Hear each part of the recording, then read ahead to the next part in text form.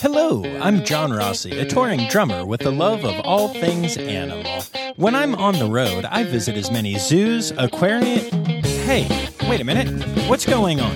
Hey, what's going on there? Hello? Hello? Hello? We interrupt your regularly scheduled program to bring you Rossifari Zoo News. News you can use from the world of zoos and conservation. Every week, we bring you breaking news and analysis from around the globe, featuring the animals you love and the people who care for them. And here's your anchorman, John Rossi.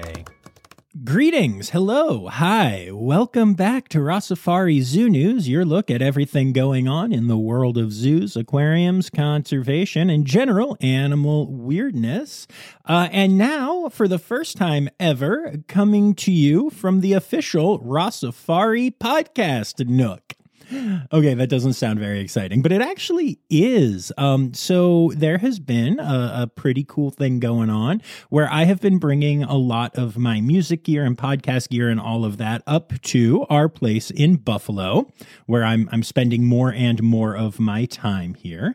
And one of the rooms for a while now has had like my drum set in it, but a bunch of like old papers and stuff from the people that used to live here and everything. And I was finally able to get all of that taken care of and out of the room. And I moved a bunch of my music gear up here, and I moved my podcast desk in here and everything.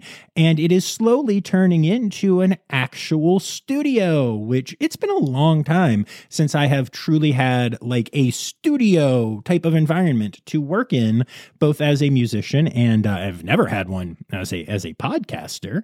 And so I'm really excited about this development. And I'm sure once it's all done, I will be posting some pictures online, because that is what we are legally required to do whenever we do anything exciting in the world nowadays.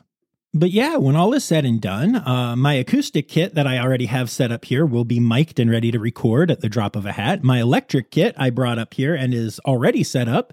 And actually, I just used it to record drums for a new parody song that you'll hear probably on next week's episode of Zoo News. So hopefully we're going to be getting back to bringing you more of those. Taylor and I have some ideas. So yeah, it's finally set up where I can do all this cool stuff and store my instruments. And the room that I'm in is like this normal, I don't know, room? Like it's a room-looking room. But then when you walk in off to the left, there's this little part that's kind of cut out, and it's a nook. That's the best way to put it. And so I put a desk here, and I have all of my recording gear over here, and it's kind of like the control room in a studio, but it's officially dubbed the podcast nook. And so I'm sitting here right now, looking out the window at my yard and recording in my new happy recordy place. And I'm very excited about the podcast nook. So yay, I guess.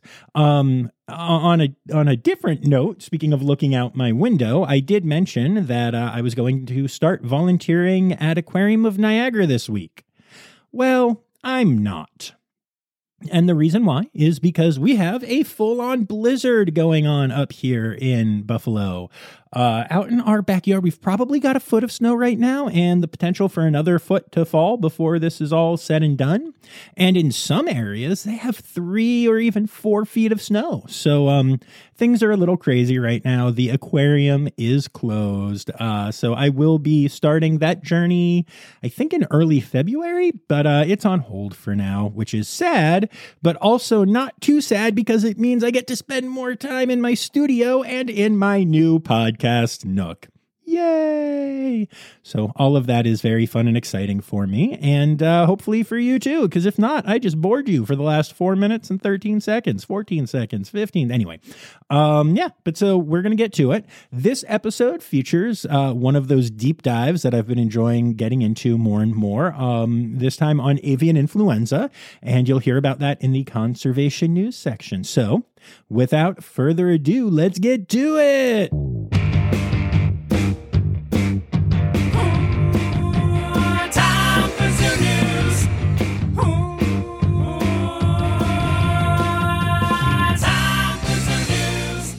All right, so we're going to start off with some births this week, as we often do, and we're going to start with some exciting news that I thought I was done reporting on for the year. A red panda cub has been born at Altina Wildlife Park in Australia. Red pandlet. The mother is named Ronnie, and at 9 years old is considered fairly old for being a mother, especially a first-time mother.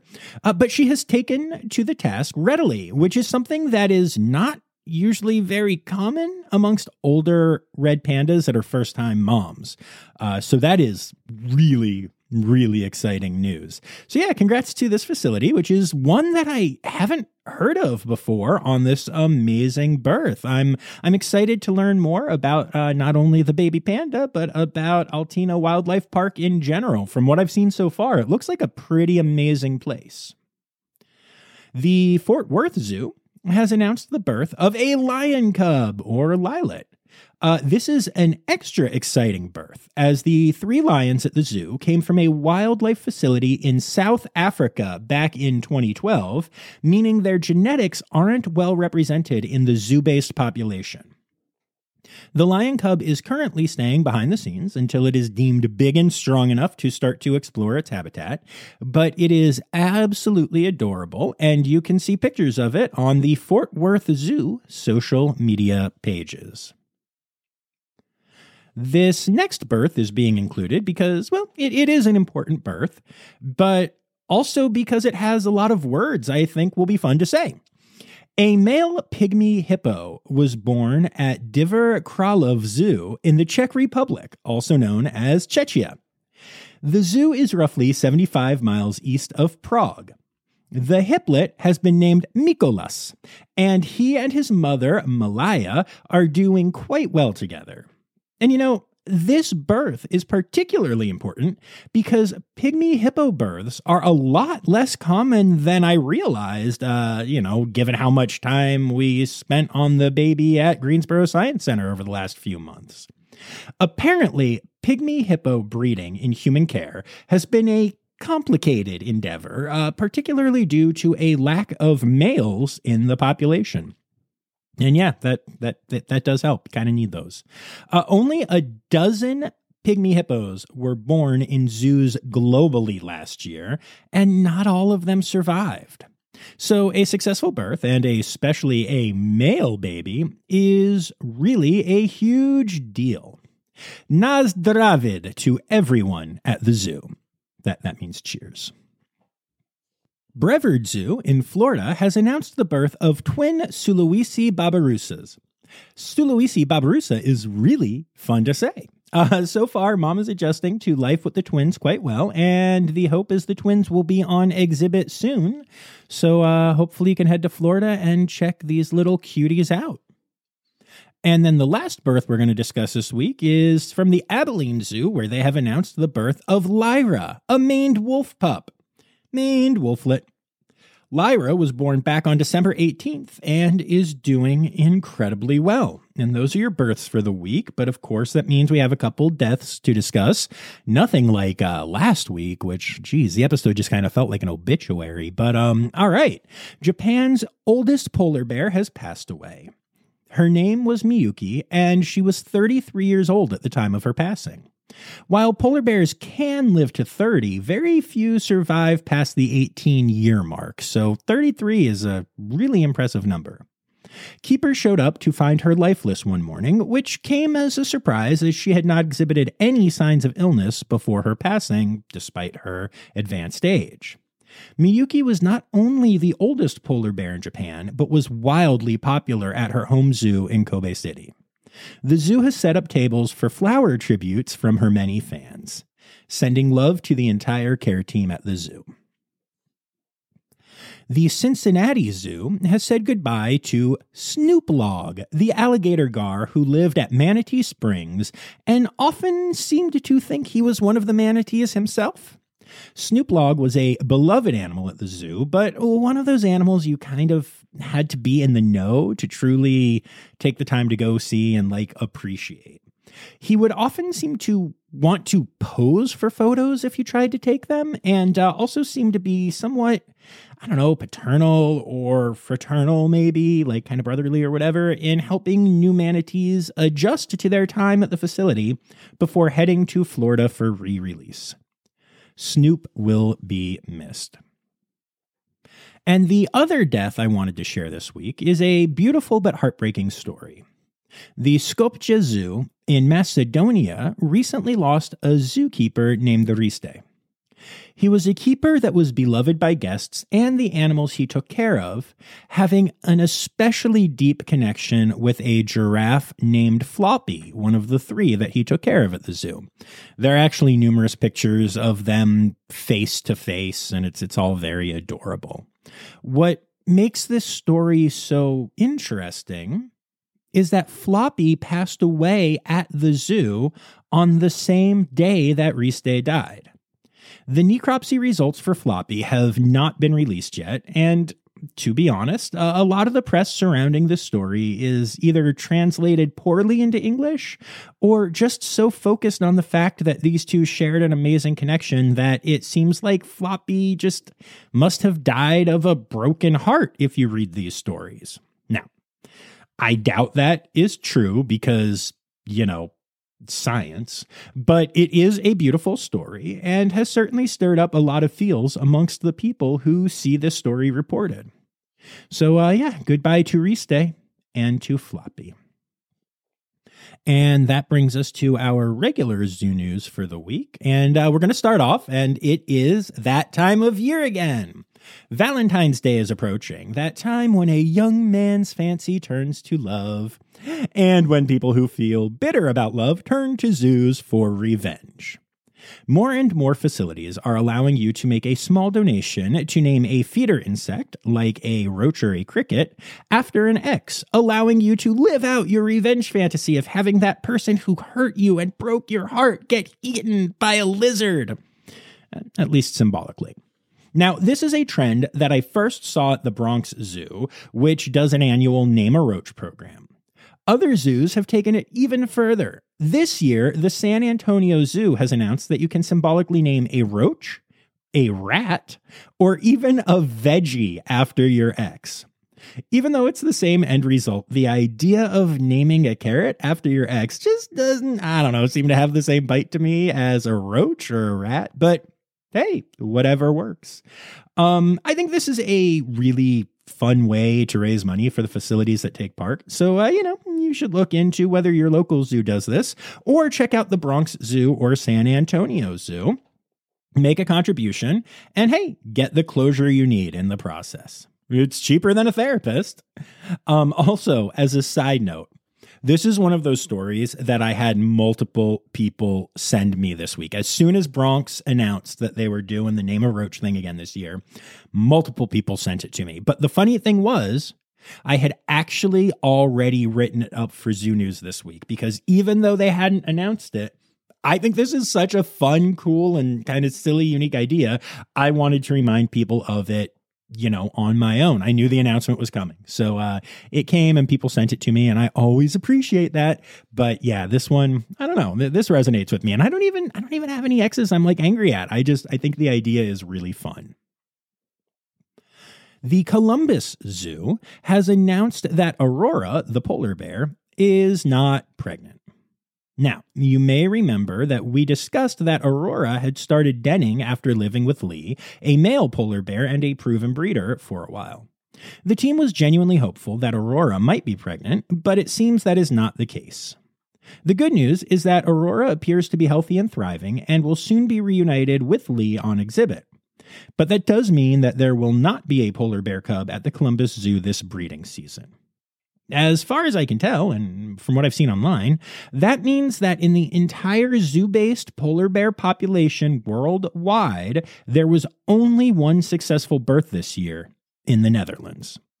I've talked on here before about how challenging the polar bear population situation is in zoos, and especially in the United States, where Congress has laws preventing the importing of any polar bears into the country, even ones that are found stranded or injured and deemed non-releasable, and even zoo-based polar bears from other countries.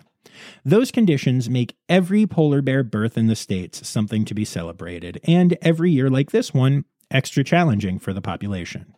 Here's hoping it goes better next year for Aurora. Oh, I'm actually going to break back in here, and there's an update to Aurora's health, although not related to reproduction, that the zoo has put out. So they released an update on Aurora, who is 23 years old, and apparently she recently developed a severe limp on her right hind leg. She was given pain medication and anesthetized to get an orthopedic exam and x-rays. And it looks like this is probably a full or partial cranial cruciate ligament rupture. This would be similar to an ACL in humans, but in animals, especially quadrupeds, we call them CCLs. This type of injury is not uncommon amongst animals, and so far, Aurora is making a speedy recovery, which is really exciting to see because a lame polar bear is never a good thing. There is the chance that she will develop arthritis in her leg based on this condition, but if so, the team at the zoo does know how to medically manage that. Now, at 23 years old, Aurora is considered geriatric and is past the median life expectancy for female polar bears, but she's in great hands, and the team is obviously working very hard to take care of her, so hopefully this is just a little bump in what will become a much longer life. The Cincinnati Zoo has announced that it is officially penguin parade season again. Penguin parades take place on Saturdays, Sundays, and holiday Mondays during the season and are a lot of fun to watch. This announcement does come with a caveat, however. Given that the king penguin population at the zoo is aging, this will be the last year of penguin parades. So if watching penguins waddle around the zoo is something you want to catch, make sure you get to the Cincinnati Zoo for one final year of penguin parades. The Colchester Zoo in the United Kingdom has been a privately owned zoo with a charitable arm for the last 60 years. Now, the zoo is transitioning to become the Colchester Zoological Society, making it a charitable trust. As far as day-to-day visitor experiences, this won't have a huge impact on what guests see, unless you consider that the trust will be managing the zoo and thus helping to shape the changes it makes in the future. Becoming a charitable trust should help the zoo weather any potential storms that private ownership might step back from, and should enable that the zoo and the incredible conservation work they do are around for the foreseeable future, no matter what happens. Now, the zoo also owns and manages a wildlife reserve in Africa known as Umfafa. The zoo will be stepping away from managing this private nature reserve. However, before doing so, they are also setting up the Umfafa Charitable Trust in South Africa, which will then run the reserve. They are also working with the government of South Africa to get the lands a protected status so that Umfafa will always remain a natural reserve where animals will be safe and protected. I look forward to seeing what these changes will bring over the next many years. The trust will officially go live on January 1st, 2025, which, as a side note, really sounds like the future, but is honestly just the start of next year. Crazy to think about. All right, this next one is a little controversial, but it is happening, so I want to talk about it. We recently covered the raid and removal of animals from the Natural Bridge Zoo in Virginia, including what appeared to be lies told about the deaths of animals, the complete lack of proper care for animals at the facility, dead animal body parts found in freezers, and more really disturbing stuff. Well, the trial to determine the fate of the zoo and the animals that called it home has started. And it doesn't appear to be as open and shut as the initial reports about the zoo seemed to be. 5 expert witnesses who were not employed by the zoo took the stand to claim that the zoo was a vibrant environment with animals in ideal or near ideal conditions, diligently cared for by the staff at the zoo. This, you will remember, contrasts wildly with the stories shared by the prosecution, the people who raided the zoo, the people who filed the initial complaints about the zoo, and the reports from former staff at the zoo. It is worth noting that none of the expert witnesses were present at the zoo during the raid or in the time immediately preceding it. In fact, all of the experts came from out of state. The first to speak was Lisa Didone, a Colorado-based giraffe expert. She was a paid consultant at the zoo who had visited in January, which is after the raid, and set up cameras to monitor the behavior of the giraffes when she wasn't at the zoo. She stated that the giraffes seemed to be in good health and were being taken care of with standards that are, quote, in line with what the zoo community does today. Corey Connolly, a hoofstock expert and veterinarian, spoke about the care the donkeys, llamas, sheep, and even a dog at the zoo received. She stated that while these animals were seized due to parasites, that it is not uncommon for those types of animals to keep a number of parasites, and that the test the state ran only showed that parasites were present, not the scope. In other words, the tests didn't show a problematic number of parasites. William Peritino, an aviculture expert from Florida, had high praise for the enclosures for the parrots, macaws, cockatoos, hornbills, and kookaburra that had been seized. He inspected the zoo about a week and a half before testifying, so again, after all of the animals were seized. Similarly, Ken Alfieri, a reptile and amphibian expert based in Massachusetts, lauded the zoo's habitats and called the husbandry techniques at the zoo spectacular in regard to the herps there. The last expert that testified was Peter Brewer, the veterinarian and owner of Southwick's Zoo in Massachusetts. Now, he did not visit the facility in Virginia, but gave his professional opinion based on photographs sent to him. He said that while it was hard to judge based on photographs, he saw nothing out of line based on those photos. One of the major points the prosecution raised was that all of the animals seemed incredibly stressed during the raid. However, all of the experts testified that the raid itself was likely to cause a huge amount of stress for the animals, so that any stress behaviors that were seen might be due to the raid rather than bad husbandry. It is also worth noting that the zoo was raided before staff was allowed to start their daily routines.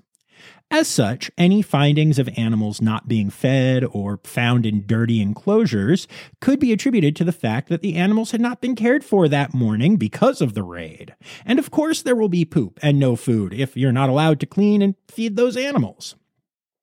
The judge is expected to rule as early as next week on the fate of many of the animals that called the zoo home, and I'll be curious to see what he has to say. I have a lot of thoughts on this, especially having spoken to some staff that had nothing but bad things to say about the facility. But look, at the end of the day, this is how the justice system works in the United States. And I have certainly had disgruntled former employees reach out to me about many amazing facilities I have featured on the podcast, trying to tell me that they are horrible places that abuse their animals and such. A few have even tried to get me to publicly attack facilities that I have spent a lot of time at, been behind the scenes at, and know just how amazing they are. So now we wait to see what the judge thinks, and hopefully more concrete information comes out and we can all decide for ourselves what was going on at this zoo, because let's face it, none of us were there. For now, I am skeptical, especially with the infusion of experts that had not been to the zoo at all or only visited after the raid, but we shall see what comes out and what the judge ultimately decides. On a much lighter note, have you ever wanted to visit a zoo and wander around without having to see any of those pesky animals or zookeepers that make the experience just so very zoo-ish? Well, now you can. There is a 100-year-old abandoned zoo in Cisco, Texas, which features old ruins and abandoned cages from the 1920s, which have had nature trails blazed through it, so you can now hike the old abandoned zoo.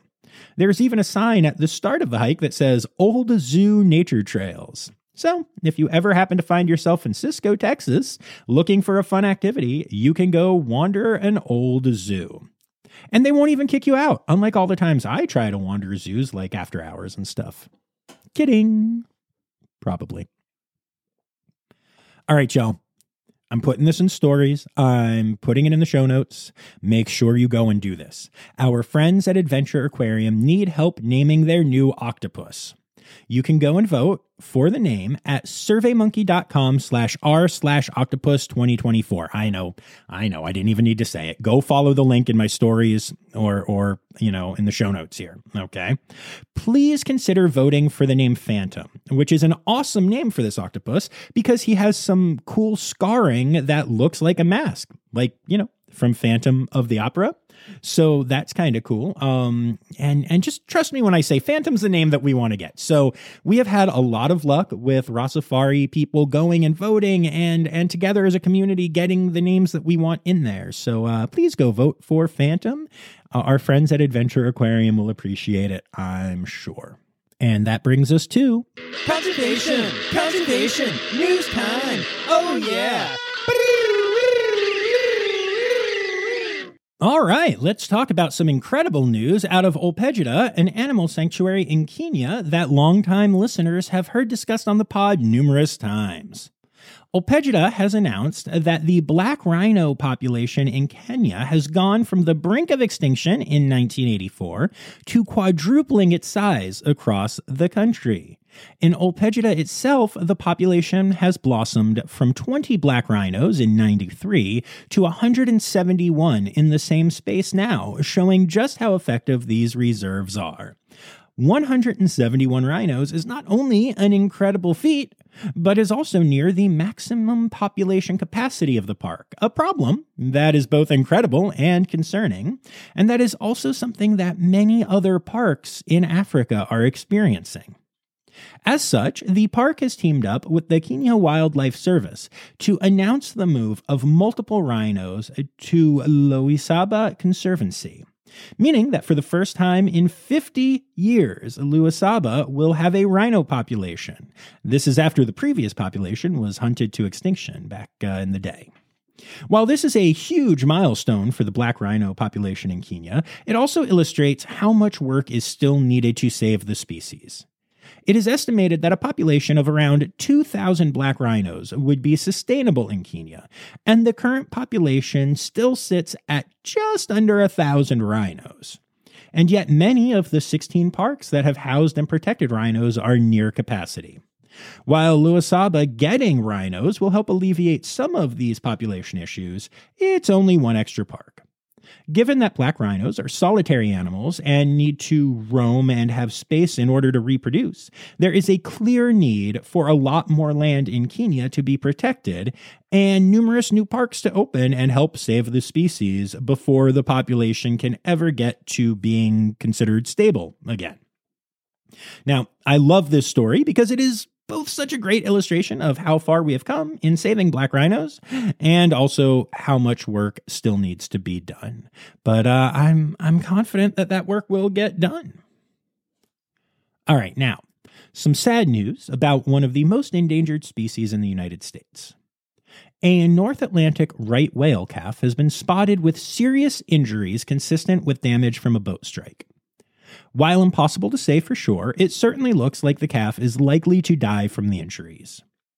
This is one of only 9 North Atlantic right whale calves that have been spotted this calving season, and is going to go down as the 14th vessel strike to kill a North Atlantic right whale since 2008. Now, while that number might not seem crazy, less than one a year, the North Atlantic right whale population is currently estimated to be under 360, a number that is made worse by the fact that only around 70 of them are believed to be reproductively available females. There are constant legal battles occurring over right whale protections, and the truth is, if they aren't settled soon, we are going to see the extinction of this incredible species in our lifetime.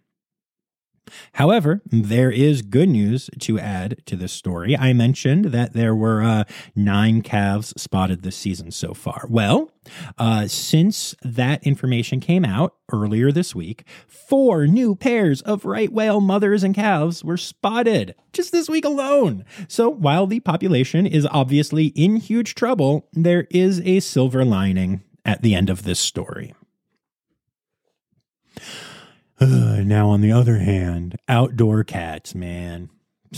They aren't good. There's no silver lining to outdoor cats existing. You've heard me talk about this on here time and time again. You even heard Eric of the North Carolina Zoo rant about it as well on a recent episode. This next story is yet another example of the trouble they can cause, but in a different way. A Kentucky lawmaker named Gary Boswell has decided, without consulting a single biologist, that red-tailed and Cooper's hawks are causing too much damage to other animals in Kentucky, so has introduced a bill into the state legislature that would exempt both hawks from state wildlife laws, so that pet owners and farmers would be allowed to kill the birds without facing any penalties from the state. Now, obviously, this law wouldn't circumvent federal protections for the animals, but some laws are just more heavily enforced by states, and the federal government rarely intervenes. For instance, think about all the states that have legalized the distribution and use of marijuana, right? You can walk into well-lit stores and just buy the stuff in those places, despite the fact that is still a federally controlled substance. Don't get me wrong here. I completely support the legalization of weed, but I just thought it was a good example of how toothless some federal laws can be when states decide to decriminalize something. Anyway, the main reason this bill has been proposed is because one of Gary Boswell's constituents had their outdoor cat snatched by a hawk. And I do have to say that I really feel bad for that person and that cat. I do. For as much as I talk about how indoor cats need to stay indoor cats, and as much as it frustrates me that people don't know better, in many cases, that's the truth. The people don't know better. And I truly believe most people that let their cats have outdoor time think they are doing what is best for the animal. It's one thing that makes the messaging around this so hard, and one reason I repeat it so often. But at the end of the day, this lawmaker has proposed a bill that would protect an invasive species against a native species. And that's just not something that biologists think is a good idea. Hopefully the law doesn't pass, and if it does, hopefully the federal protections around hawks will stop it from having much of an impact. But for now, this is something that is very much worth keeping an eye on. All right, y'all, and now it is time for a deep dive into avian influenza. All right, so avian influenza, bird flu, H5N1. This is a problematic disease that has been traveling around the globe for the last few years. It has led to the deaths of a huge number of birds, transferred over to numerous mammal species, led to closures of aviaries and birds in human care being kept indoors as the disease travels through areas with zoos, and generally just been a big pain in the butt. However, the problem has been overshadowed globally by a little disease called COVID. So in recently discussing the topic on this podcast, I mentioned that scientists are becoming more concerned about the prolonged effects of H5N1, and now the WCS is getting involved. WCS has compiled data about the disease and sent out an urgent message to world leaders to start to take it more seriously. Some interesting info from the release. The current outbreak of avian influenza has infected over 150 wild and domestic avian species around the globe. It has also infected dozens of mammalian species. Now, as far as the birds are concerned, the disease has wiped hundreds of millions of birds off the planet, though it is impossible to know the exact number. I've shared various stories over the years of the effect on some mammals, but to give you the full picture, there are records of H5N1 infecting foxes, pumas, skunks, black bears, brown bears, and other species. There have also been major outbreaks at farms, devastating chicken farms and mink farms. Over 700 Caspian seals, an endangered species, died off when the disease got into their population in 2023. Perhaps the most insane visual of all of this is that more than 95% of southern elephant seal pups born along the Patagonia coastline in 2023 died from avian influenza, a stark contrast from just the year before when 18,000 pups were born and successfully weaned. There were parts of the coastline that were literally just covered in the decaying bodies of southern elephant seal pups, which, that is just so disturbing. So, where did all of this come from? Well, the original disease, H5N1, was discovered in domestic waterfowl in China in 1996. Bird flu is spread through droplets and feces-borne infections and is considered highly transmissible. The disease was around through 96 and 97, mostly in domestic poultry. From the initial poultry outbreaks in 1996, 18 cases transferred to humans, with 6 of the people dying. By the time the outbreak had run its course, 860 people were infected, with more than half of them dying. And how did it run its course? In December of that year, veterinary authorities slaughtered all of the poultry in farms where outbreaks had been detected, and a temporary ban on importing poultry was put into place. The disease appeared to be stopped by these methods, and there was little talk of it crossing into the wild bird populations. Over the next few years, there were occasional small H5N1 occurrences around the globe, but they were quickly contained using the methods I just discussed, and it seemed to many as though the major threat had passed. That is until 2003, when H5N1 returned with a vengeance in China and in other Asian countries. At the time, the disease was still poultry-based, only showing up at chicken farms and in similar places. The various nations involved tried to contain the outbreak, but with a focus on keeping the economy and trade going, they didn't do what was necessary to squash the disease. When the outbreaks became so bad that the governments finally relented and started killing off the birds all the way in 2005, so 2 years into this thing, it was too late. The disease had mutated and was documented having crossed into wild avian species for the first time. The wild birds that got H5N1 not only started to get sick and die, but also transported the disease with them as they traveled. As such, the disease transferred to poultry in Africa, the Middle East, and even parts of Europe. During all of this travel and transfer, the disease continued to mutate, creating multiple genotypes with slightly different characteristics. As had happened before, the outbreak also crossed over to humans, though in smaller numbers, with about 300 humans infected and roughly 175 of those humans dying, despite the fact that it had traveled to far more areas and mutated. So good news, relatively speaking, for humans, bad news overall for the disease. Tens of millions of birds died, both in the slaughter of poultry animals and in the wild bird population. Scientists around the globe started to work on cures and vaccines for the disease, but were often hampered due to governments being unwilling to share information with each other, along with the fact that the disease kept mutating. However, by the end of 2008, the bird flu seemed to have mostly run its course. Over the next few years, occasional outbreaks would be found, but they would be isolated, the poultry animals involved would be slaughtered, a few humans would die, and then everything would just fade into the background again. All of that changed with the next major outbreak in 2014. 2 of the subtypes of the virus, H5N6 and H5N8, both had major outbreaks in Asia, Africa, Europe, the Middle East, and, for the first time in large numbers, North America. The U.S. poultry industry was affected during this outbreak for the first time. These versions of the disease were actually less likely to cross over into humans.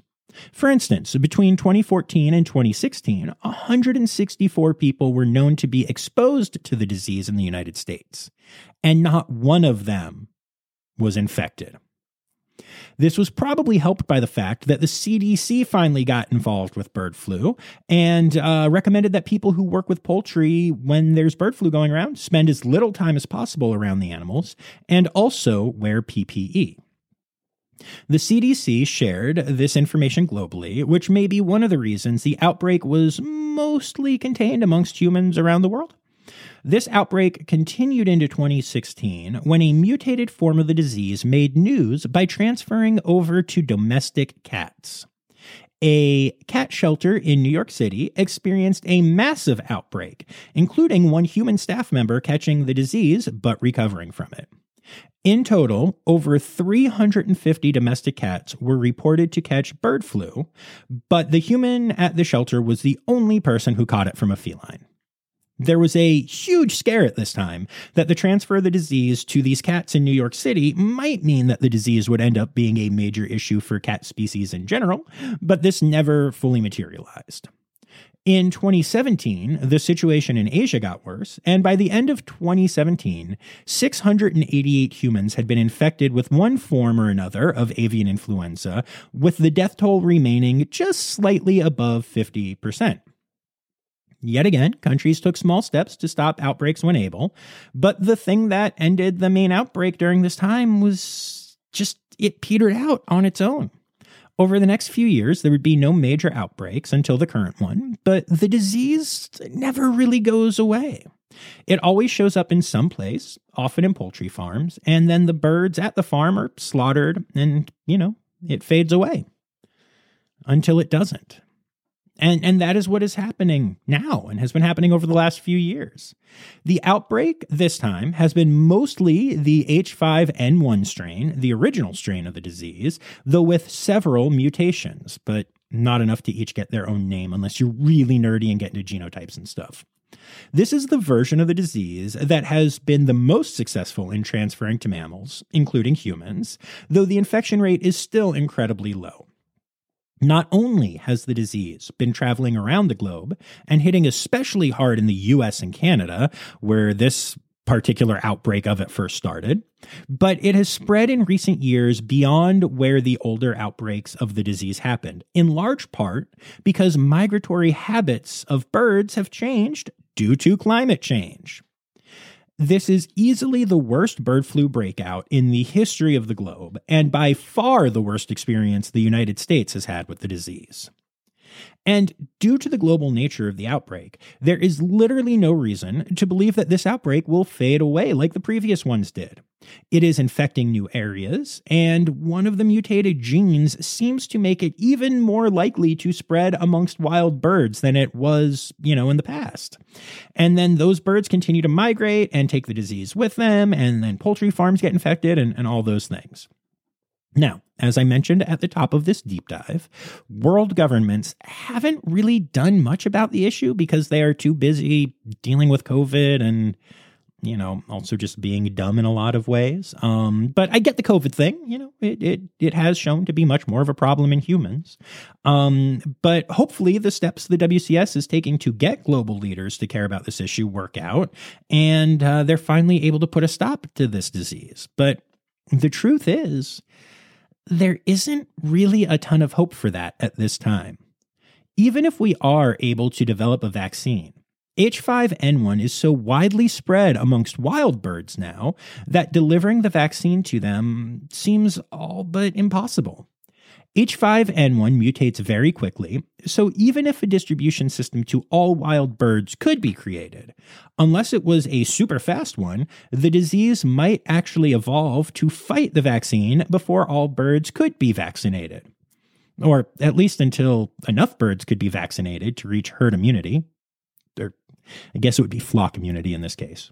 Anyway, most of the experts I have spoken to just think that avian influenza is here to stay now. And a lot of zoos have accepted this as at least the current reality, coming up with policies and procedures to follow whenever the disease is found within a certain mile radius of the facility, and then going back to normal bird handling and displaying when the disease seems to have migrated from the area.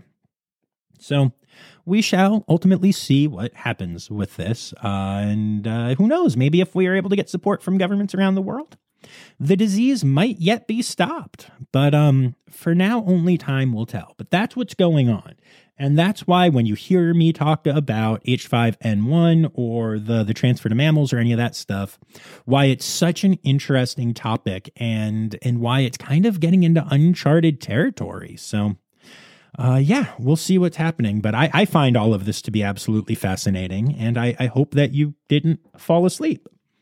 Now, as a postscript to this, I know a lot of you come here to laugh as well as to learn, and that was a lot of learning. But I'll end this deep dive and this segment with something that should make you laugh. As I was doing this research, I told Zoe about it.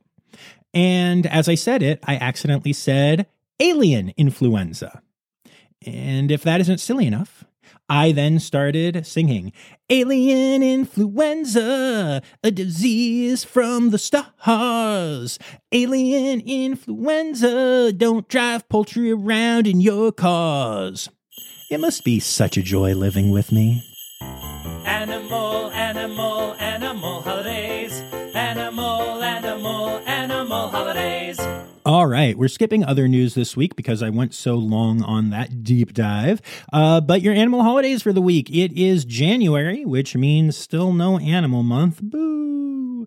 But we do have a couple of animal holidays this week. January 20th is Penguin Awareness Day. January 21st is Squirrel Appreciation Day, so make sure you tell those squirrels that you see that you love them. The 24th is the International Day of Education, which, I mean, hey, we can educate about animals, so we'll count that one. And the 25th is Moose Day. Happy Moose Day, y'all. And those are your animal holidays for the week.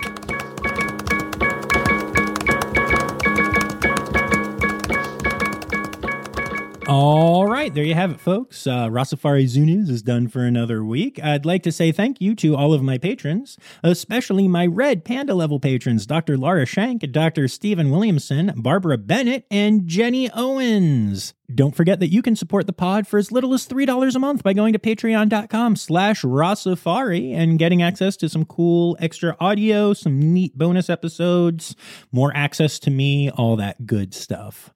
I'd also like to say thank you to everyone who contributed this week, including Anya Keene, Colleen Lenehan, Kim Cooley-Croninger, Carrie Kirkpatrick, Kevin Williams, Kay Malensky, Ali Malensky, the Malenskys,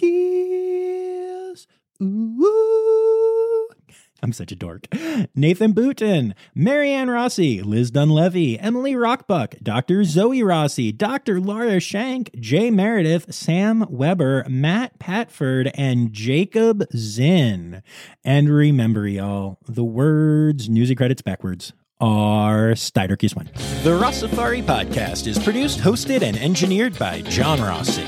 Editing and fact-checking by John and Dr. Zoe Rossi. Our theme song is Sevens by Nathan Burke, performed by Nathan and John. Interrupting John theme and additional voices by Taylor Isaac Gray. You can reach John directly on Instagram and Facebook at Rossifari or by email at rossifaripod@gmail.com. Rossifari is part of the Daydreamer Media Network. Now, stop listening to me and go visit a zoo.